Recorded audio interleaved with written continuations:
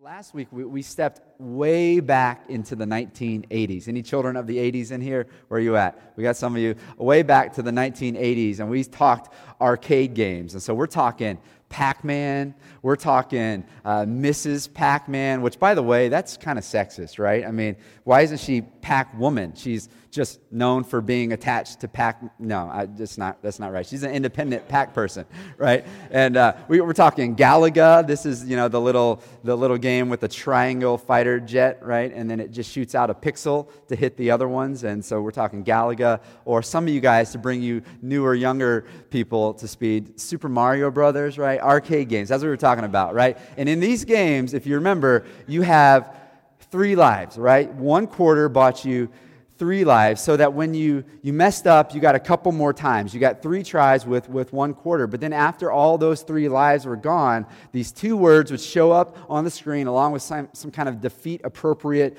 music, and those 2 words were game over. Game over. And so last week we kicked off this spring series that we're calling Game Over, because outside of Jumanji, the new one, the video game one, outside of the video game, in real life we will occasionally kind of face these game over moments, these moments where it just feels like game over. Great failure, total defeat, a massive loss, a moment that we feel like we just cannot recover from. And so last week, Pastor Kevin brought us to the story of Peter with a look at this huge game over moment in Peter's life. Peter, one of Jesus' 3 closest friends, just completely bailed on Jesus. He denied Jesus 3 times. He used up all 3 of his lives. I don't know Jesus, he said. I don't know the man.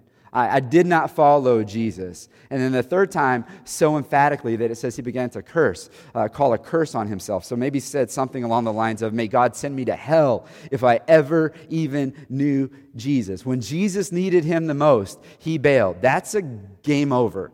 That's one of those that feels like there's no recovering from this moment. No recovering, right? Wrong. We see that God is a God of grace, that God is like that father at the arcade game who has a bag of quarters and says, here's another one, try again, and try again, and try again. Because the goal here is to see you have victory. That's what God wants for you. That's what I want when I bring my kids to those old video games from my childhood. I want to see you win. I want to see you beat Super Mario Brothers. Try again, try again, try again. I want this for you. And so last week, failure. This week, a new game over situation, and the game over situation this week is hopeless. Hopeless. There are times in our lives when we find that we're just up against a whole lot of hopelessness. We're asking the question, is there any hope? Is there any hope for my marriages?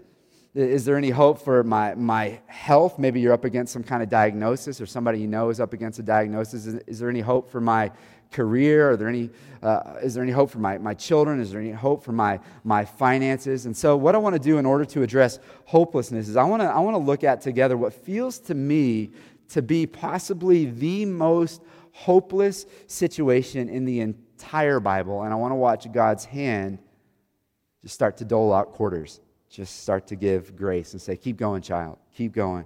Keep going. I'm praying that we will see this most hopeless of situations and say, if there's hope in this situation, there's got to be hope for my situation. So what is this most horrifically hopeless situation we read about in the Bible? In my opinion, it's this woman that is known today as the widow of Zarephath. Her story is in 1 Kings chapter 17. So if you want to take a Bible, head on over there. You can do that. We got Bibles around the room. If you need one, we'd love for you to grab that and bring it home. We've got the Bible on our church app. You can have a digital version there, and then we'll also put it on the screen here for you. The widow of Zarephath in 1 Kings chapter 17. You'll see that this is a story of a hopeless person and God showing up in the midst of her hopelessness. And really the big idea up front for you this morning is that when I am hopeless, that's when God comes through. When I'm most hopeless, that seems like that tends to be, as we read the scriptures, when God comes through. It's said in 2 Corinthians chapter 12 in the Bible that when I am weak, then I am strong. Why? Because God's power, he says, is made perfect in my weakness. Because when I'm weak, the power of Christ rests on me. When I can't lift the burden and I say, you know what, I can't do this, and I let go, and my weakness is exposed, that's when God comes in and says, I got this. I got this. And so 1 Kings chapter 17, before we read, I want to give you a little bit of context of the widow of Zarephath. The village of Zarephath is on the eastern side of the Mediterranean Sea. It was a Phoenician village, and that's important to know because it wasn't under the control of Israel and her leadership, though it's very close to Israel. And this village, there had been no rain for 3 years. And so there's issues with crops, there's issues with animals, and after 3 years, they are in a full-on famine. Now, to better understand the situation, we kind of go back in history just a little bit. There was a king in Israel named Omri, and Omri didn't honor God with his kingship, with his life, but he was kind of politically strong. And one of the political moves that Omri did is he made friends with a neighboring king, the king of Tyre. And what's often done back then is kings would take their children and they would have them marry each other as a way of strengthening relationships between the different kingdoms. And so King Omri said, my son Ahab can marry your daughter. And so Ahab, the son or the prince of Israel, marries the daughter of the king of Tyre. Her name is, dun dun dun, you ready for it? Jezebel. So Ahab and Jezebel come together. Fast forward a few years, Omri is dead. He's passed away, and Ahab is king of Israel along with his wife Jezebel, the queen. Now, the thing about Jezebel is she didn't worship the God of Israel. She didn't worship Ahab's God. She worshiped this God named Baal. And so when she married into the people of Israel, what she did is she brought with her Baal worship, and she introduced it to the people of Israel, and it became really an epidemic, and people all over Israel began to worship Baal, not the one true God of Israel, Yahweh God. And Israel falls headlong into Baal worship, and God then does what he always does. He's gracious, and what he does is he sends a messenger to remind the people who are now going headlong into Baal worship of his faithfulness, how good he has been, and to bring them back through history to think about his hand in their lives and in their people and his work in their nation. And so he calls them, come back to worshiping me. He's gracious. He's slow to anger. He's abounding in loving kindness. The messenger that God sends to the people of Israel in the midst of this idolatry is Elijah. And Elijah does his job. Elijah is a prophet. And so through messages and through miracles, he reminds the people of the works of God, and he calls them back from Baal and to Yahweh, to turn, to repent. That's what turn means, to turn and come back to Yahweh. And he just pleads with them and pleads with them and pleads with them to come back to the God of Abraham and Isaac and Jacob and Joseph and on and on. So long story short, the people refused to hear the message. And Ahab and Jezebel refused to hear the message. And after a whole lot of pleading, Elijah is forced to deliver this message of judgment. First, grace. They didn't listen. They didn't receive it. So a message of judgment. Here's the message. 1 Kings chapter 17, beginning in verse 1. It says, Now Elijah, the Tishbite of Tishbe in Gilead, said to Ahab, here's what he says. Here's the message. As the Lord, the God of Israel, lives, before whom I stand, there shall be neither dew nor rain these years except by my word. So the judgment is what? The judgment is, in order to get the attention of the people of Israel, to get them to turn back to God, God has given Elijah the power over the rain. He's given Elijah the power to declare if it's going to rain or if it's not going to rain. And so God says, here's what we're going to do. No rain, no dew. And he's instructed to say that. No rain, no dew. And when I say it again, that's when rain or dew will come. And so Elijah goes, he tells Jezebel, he tells Ahab, and both think this old guy is crazy at this point. Both at this point, including Ahab, have now begun to worship Baal and abandon Yahweh God. Until a few months go by, you can imagine, after some time there's no rain, they start to think, well, maybe he's onto something. Maybe he wasn't lying after all. And so here's what Ahab does. Ahab decrees a worldwide manhunt for Elijah.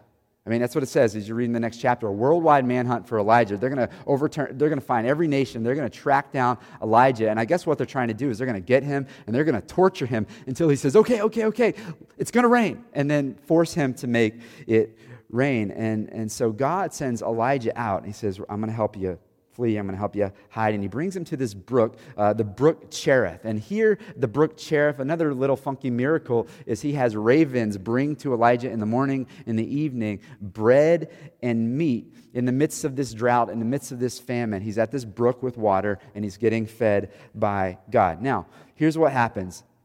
The brook eventually dries up, and he needs some sustenance, and so he's forced to move. Pick up with me now at verse 8. 1 Kings 17, verse 8. It says, "Then the word of the Lord came to him, 'Arise, go to Zarephath, which belongs to Sidon, and dwell there. Behold, I have commanded a widow there to feed you.' So he arose and went to Zarephath, and when he came to the gate of the city, behold, a widow was gathering sticks. And he called to her and said, 'Bring me a little water in a vessel, that I may drink.' And as she was going to bring it, he called to her and said, 'Bring me a morsel of bread in your hand.' And she said, 'As the Lord your God lives, I have nothing baked, only a handful of flour in a jar and a little oil in a jug. And now I am gathering a couple of sticks that I may go in and prepare it for myself and my son, that we may eat it and die.' And Elijah said to her, 'Do not fear. Go and do as you have said, but first make me a little cake of it and bring it to me, and afterwards make something for yourself and for your son. For thus says the Lord God, the God of Israel, the jar of flour shall not be spent, and the jug of oil shall not be empty, until the day that the Lord sends rain upon the earth.' And she went and did as Elijah said, and she and her household ate for many days. The jar of flour was not spent, neither did the jug of oil become empty, according to the word of the Lord that he spoke by Elijah." When I am hopeless, that's when God comes through. So Elijah, fleeing for his life, fleeing this global manhunt that was decreed to hunt him down, he's instructed by God to go to this little village, Zarephath, look for a particular widow, and God says she's going to give you lodging, she's going to give you food. Now, we're introduced to her. Let's think through her situation for a moment if we can. We first see, obviously, that she's a widow. So that means that this woman's husband has died. All the grief, all the pain, all the loneliness, the heartache that comes with this. On top of this, in that day, being a widow meant that you lost most of your legal rights, and you would be forced to depend solely upon your children or the kindness of people in your neighborhood, your village, to provide for you. We later learn in the next section that she does have a son. However, we learn that this son is of age, that she can still hold him in her arms, which tells us that he's probably like toddler or younger. So I don't know, anybody have toddlers in this room? People who have toddlers in this room, do your toddlers have jobs? I don't think so. So your toddlers aren't able to provide for you. That would be funny, right? They're not able to provide for you.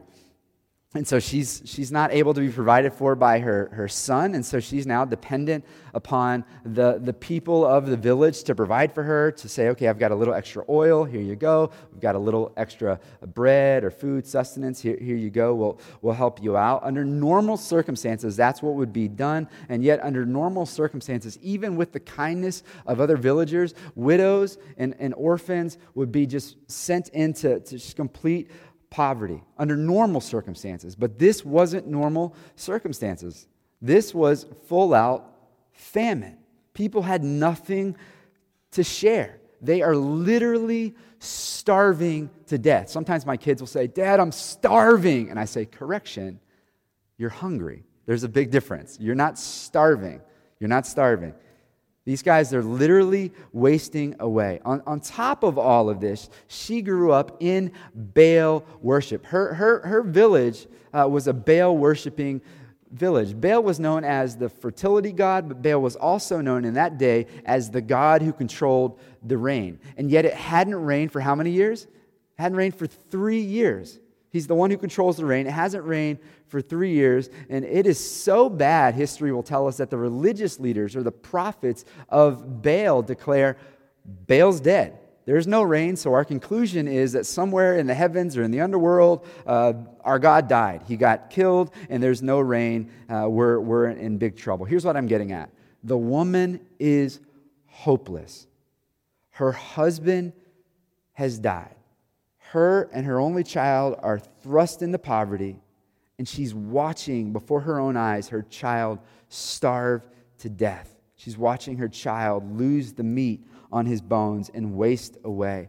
And now the God of her culture has let her down. There is no rain. He must be dead.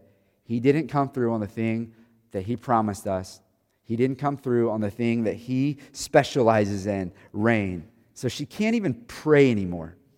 Verse 12 tells us that they're within days of dying, that she was going to mix, when Elijah meets her, she was going to mix a little bit of oil and flour, and she had gathered some sticks to make a little fire so that she could try to bake up something, have maybe a little biscuit of sort, a little small cake of, not a birthday cake, just a little cake of sorts, and have their last meal, she declares, so that we can eat and then we're dead. We eat and then they're on the brink of death. It's absolutely hopeless. Now, I don't think any of us in here have ever come anywhere close to starvation. I do know some of your stories and that you've been at financial places where you couldn't get groceries and you were literally hungry. But I don't know that any of us have ever been at the place where we're within days of dying. But I would venture to say that many of us have come to a place where we have a sense of the God of our culture letting us down. The God of our culture not coming through on its promises. See, Baal promised, if you worship me, and he was very particular, if you did it this way, then I would provide rain for you. But what are some of the gods of our culture, America, our culture? Some of the gods of our culture, specifically in Boston, success and achievement. Right? We are in a major college town, globally speaking. We've got lots of startups here. We've got lots of medical achievement taking place here. I would venture to say that many people in this room have chased after these things, success and achievement, and you found that it leaves you unsatisfied. There's always a new accolade to chase. There's always, when you hit that goal, that mark, there's always a new one right in front of you that you got to go after with gusto, and you just are constantly chasing. Another god of our culture is prosperity. Obviously, this is America. We are known for our prosperity. We are known for our wealth and our comfort, and yet there's always something else that we've got to purchase, right?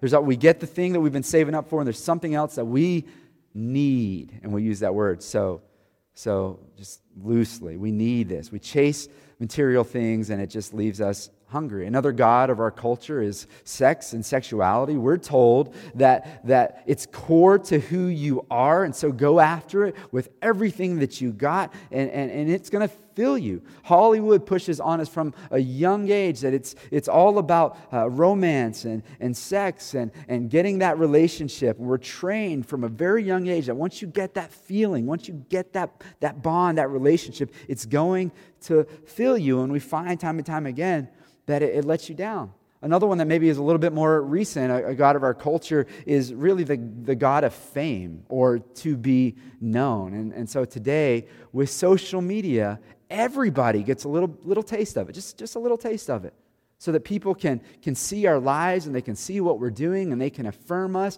all day long with likes and thumbs up and hearts and emojis. And yet, if you've fallen into this spiral, you find that it leaves you wanting more. It leaves you kind of hungry, and you turn off your phone as you go to bed, and you're like, man, I feel worse about myself. I feel awful. Everybody else's life is awesome, and mine is pretty darn lame. And so for those reasons, though we don't experience physical hunger, I think we're all very, very hungry. And many people find themselves feeling a sense of hopelessness. The gods of our culture let us down. Some of you have experienced the letdown. Some of you are in the middle right now of hopelessness. And it doesn't really make sense, right? People look and say, how are we hopeless? We're not starving to death, but we are hungry. And we often feel depressed because we're trained from a really young age that these things will satisfy us, and we find that they don't give much satisfaction at all, or maybe they give a little temporary satisfaction, and then it's ripped away from us. The widow of Zarephath here is deeply hopeless. But then this prophet comes into her town. The prophet of the true God comes into her town and has a message that he is able to deliver to someone in need of provision. And she meets him at the gate of the city, and he asks her for water. Isn't it interesting? It kind of sounds similar to Jesus and the woman at the well, right? At the well, he needs water, but he's actually there to provide living water for her. And he actually needs some water, but he's there to provide sustenance and hope for her. He asks for some water. She provides. He asks for a little bit of bread. She says, "What are you talking? We got no baked goods. There's no croissant that I can give you. I've got a little bit of oil and a little bit of flour. In fact, I was going with these sticks here. You see these sticks? I was actually going to make a fire, bake something, and then me and my son, we're done." It's hopeless. But when it's hopeless, that's when God comes through. That's when God comes through. And so Elijah says, "Okay, go do that. But first, make me a little cake too, if you would." Now catch this, verse 14. He's excited to introduce her to the God of Israel. She's been worshiping Baal. He's excited to introduce her to the God of Israel. You go make those 3 small cakes, and what you're going to find when you do that is that your flour, it will not run out. It'll just always be there. And you'll find that your jug of oil will not run out. It'll just always be there until Yahweh God, not Baal, until Yahweh God brings rain. In other words, you are not going to die of starvation. You will be able to provide for me and actually other people as well. In her hopeless situation, God shows up. He shows up. But watch this. This is important. She doesn't see the miracle yet. She's heard from Elijah about the hope, the prophetic word about what's about to happen, but she hasn't seen it yet. When does she see this miracle? Verse 15, and she went and did as Elijah had said, and she and her household ate for many days. When does she see the miracle? When she heard what was about to happen, and she went and did what he said. She saw the miracle after she took a tangible step of faith. She could have wrote him off and said, "That sounds crazy. That's weird. I don't think so. Hope is gone. That couldn't happen. I've tried everything." No. But she took a step of faith, and she sees the miracle. Think about some of the miracles in the Bible with God's provision of food. There's always a step of faith first. God provides manna from heaven. He says, if you want bread from heaven tomorrow morning when you wake up, what do you got to do tonight? You got to throw away all the bread from today. What do you mean throw away the bread? It's going to be bad in the morning. They try it one time and there's worms. Throw it all away and you'll have bread tomorrow morning. The feeding of 5,000. The baskets aren't going to run out. We know the story. The food just keeps coming. But first, go find whatever you have. Collect something. And this is all we've got. This little boy's Lunchable. And so they present it. And there's a step of, okay. And he does this amazing miracle. Unlimited flour and oil. But first, don't just make the 2 meals. Make a third meal. Even though you barely have enough for 2 meals, make a third one. She exercised faith. In the midst of what seemed to be a hopeless situation, she's given a chance to exercise faith. Can I just tell every single one of us that when you find yourself in what seems to be a hopeless situation, you are given by God chances to exercise faith. Not in the God of the culture, not in the lies of the culture, but in the one true God, the God who is unseen. That's why it's faith. Elijah says, listen, I know you're hurting. I know you're grieving. I know you're struggling to get by. I know you're on the brink of death. But if you will exercise faith, you will see God. And she exercises faith, and God provides for her and her child and Elijah and others for many days until the drought is over. God came through. It's a powerful story. When I'm hopeless, that's a great time for God to show up and for God to come through. The story goes on, though. Elijah stays at this home. He hides out in this home from this manhunt, and things are going well. He's there for many days. And Elijah would have stayed upstairs because in that culture, they would have built a kind of like a place where guests or others could stay in the kind of the room up top there. And so he would wake up, I would imagine, and come downstairs, and they'd have biscuits and gravy or whatever, and they'd have their biscuits. And I would imagine, because now she's turned from Baal to worshiping Yahweh God, that having this old prophet in the house, that he would disciple her and her son in the ways of following God. Over time, they're starting to put some meat back on their bones. They're starting to fatten up. They're starting to get healthy. It's a sweet, sweet season for them. And now check out verse 17. After this, the son of the woman, the mistress of the house, became ill. And his illness was so severe that there was no breath left in him. And she said to Elijah, "What have you against me, O man of God? You have come to me to bring my sin to remembrance and to cause the death of my son?" And he said to her, "Give me your son." And he took him from her arms and carried him up into the upper chamber where he lodged and laid him on his own bed in the upper chamber, his room upstairs there. And he cried to the Lord, "O Lord my God, why have you brought calamity even upon the widow with whom I sojourn by killing her son?" And then he stretched himself upon the child 3 times and cried to the Lord, "O Lord my God, let this child's life come into him again." And the Lord listened to the voice of Elijah, and the life of the child came into him again, and he revived. And Elijah took the child and brought him down from the upper chamber into the house and delivered him to his mother. And Elijah said, "See, your son lives." And the woman said to Elijah, "Now I know that you are a man of God, and that the word of the Lord in your mouth is truth." So, this is awesome. Things are on the up. Things are looking good. Everybody's getting fat and healthy, eating, growing in faith. It's a hopeful season. The widow, her son, and this kind old prophet upstairs. It's an awesome season for them. Many days. We don't know how long many days is, but many days this is going on. Beautiful. And then tragedy strikes. And her beloved son gets sick, and he dies. Now, this woman would have assumed that she had done something wrong to deserve this. My child dies because I did something wrong, because she grew up worshiping Baal, and he was notoriously vindictive. If you didn't do things just the way Baal instructed you to do things, they believed that he would exercise retribution. This is how she's raised. This is how her mind is wired from a young age to think about God. That she had abandoned Baal and turned and started worshiping this Yahweh God, and now her son is dead. And she would have thought it was all her fault.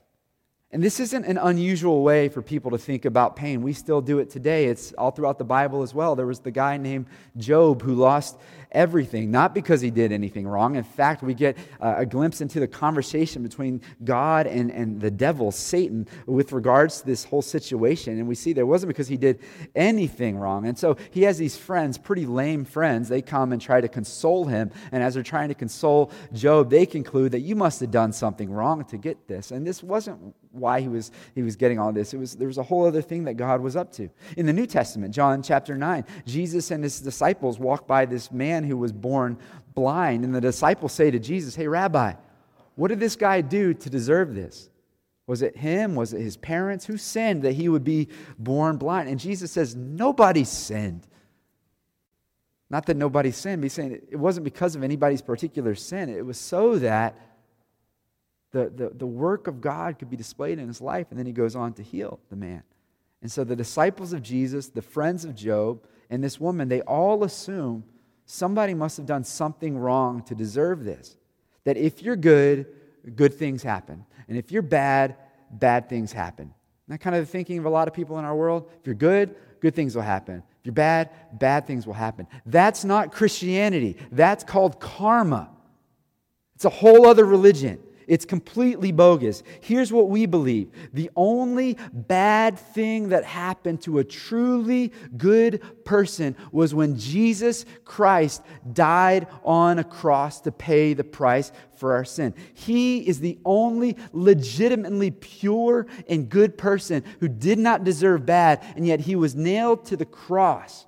The message of Jesus is not you get what you deserve. It's actually the opposite of that.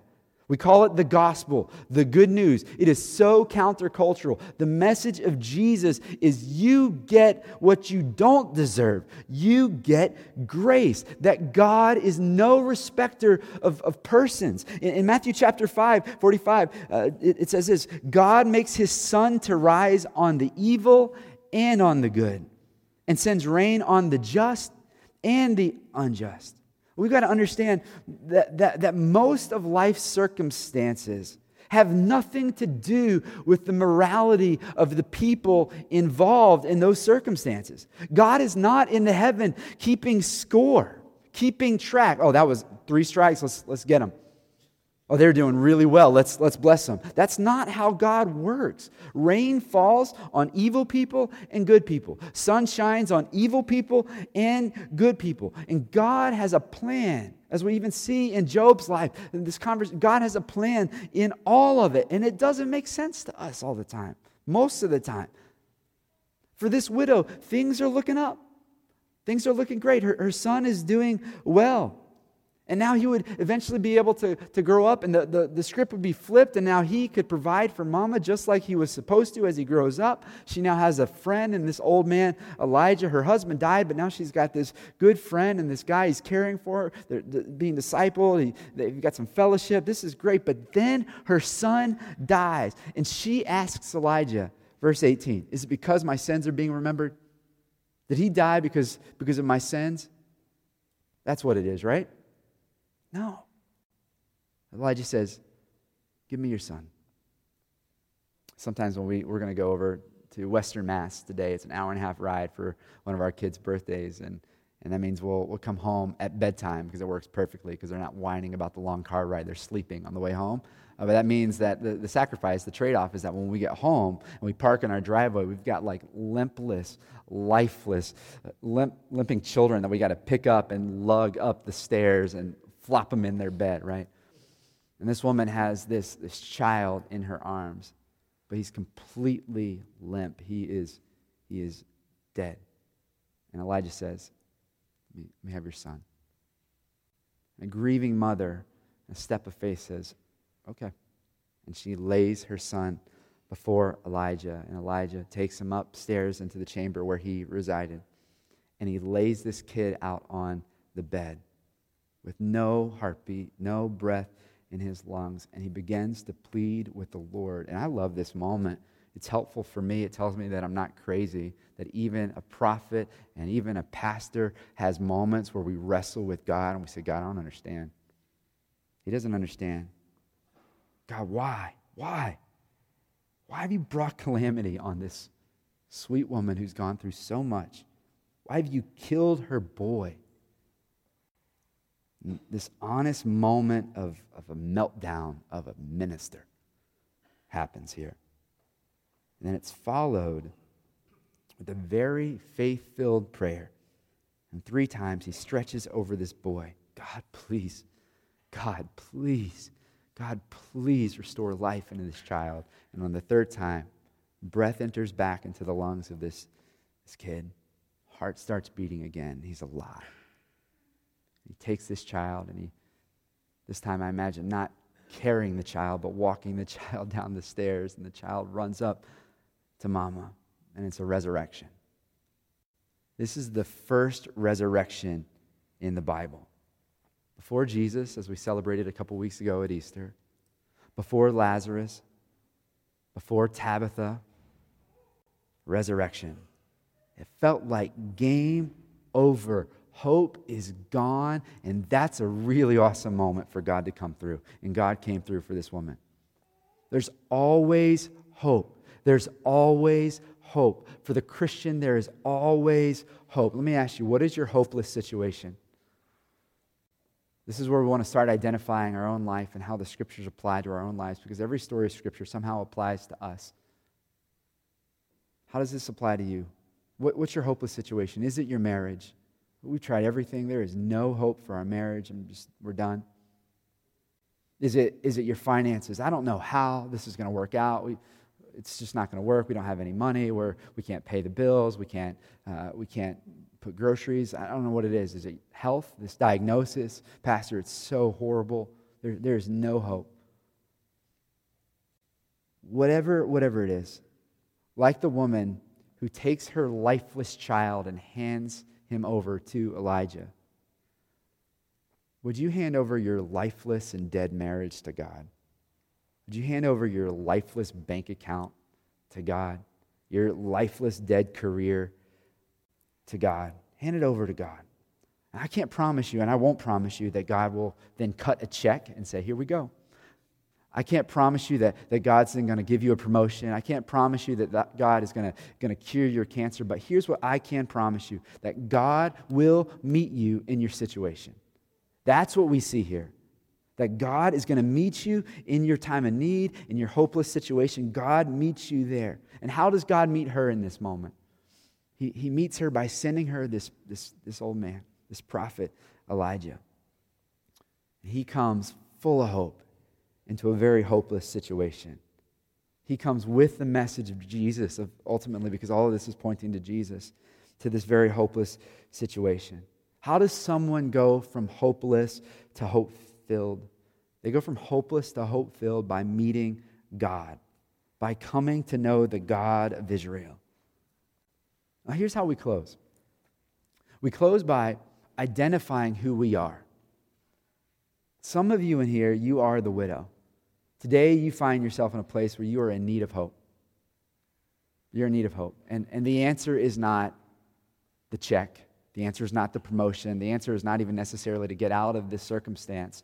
The answer is God in the midst of it all. God in the midst of it all. A relationship with God. And others of you in here, you're Elijah. In fact, every Christian is to be an Elijah, a messenger of hope. A man who knew God and had hope in the midst of famine met a woman who did not know God and did not have hope in the midst of famine. And the hope came to the hopeless through a hopeful prophet. Christians, you are Elijah. You are God's messengers in the midst of famine. And though our world doesn't necessarily see the famine because we're eating and we're enjoying prosperity here in America, there is a famine. There is a depravity deep within inside of every single person. People are hungry. The God of culture is letting down your neighbors and your coworkers and your family members, letting them down, your roommates, your classmates. The God of culture is letting them down. It's not coming through. It's not working out. And they're hungry. And they're starving.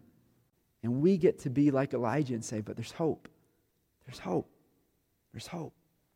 And introduce God. Some of you, you're the widow, and it feels like a game over moment. Can it get any worse than this? Can it get any worse than this? No hope. And that's a great time for God to come through. Game over is a great moment for a breakthrough. Seen it time and time again in my own life. Seen it time and time again in the lives of other people. We see it all over the Bible so that we can be reminded that when good things happen, it's not because we were awesome. It's because God is awesome. When good things happen, it's because God brought a breakthrough. It's because God showed up into a really challenging situation. Because when we are weak, then we are strong. Because that's when the power of Christ rests on us. You need to trust Him.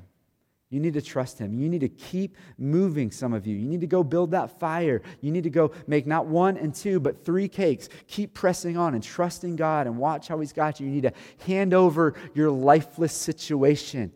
That's laying whatever it is that's burdening your heart at the feet of Jesus and say, I trust that you got this. I can't do this. I'm beyond myself right now. That's a great place to be. Because when it seems like it's a game over, it's actually a perfect place for a fresh start. When you're hopeless, that's when God comes through. Let's pray.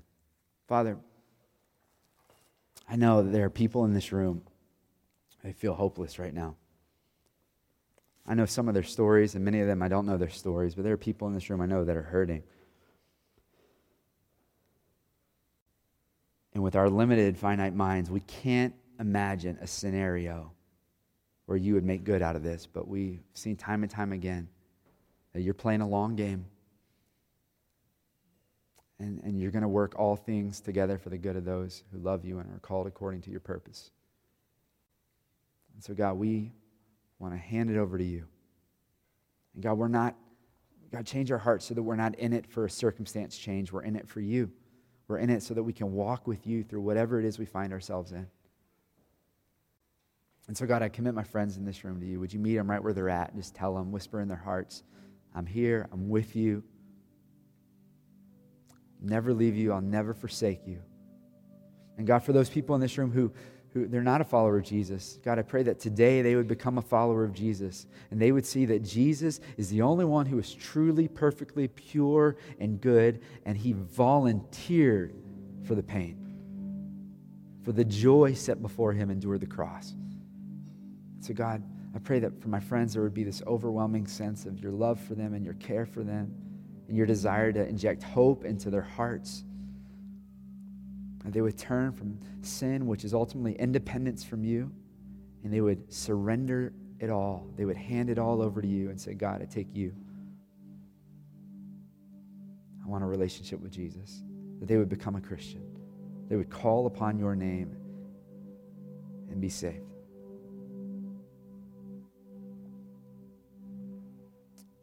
While we're praying, and in the stillness of this moment, if that's you, you call out on the name of Jesus. Say, Jesus, I want to turn from my sin and independence from you, and I want to turn and trust you. I want to follow you all the days of my life.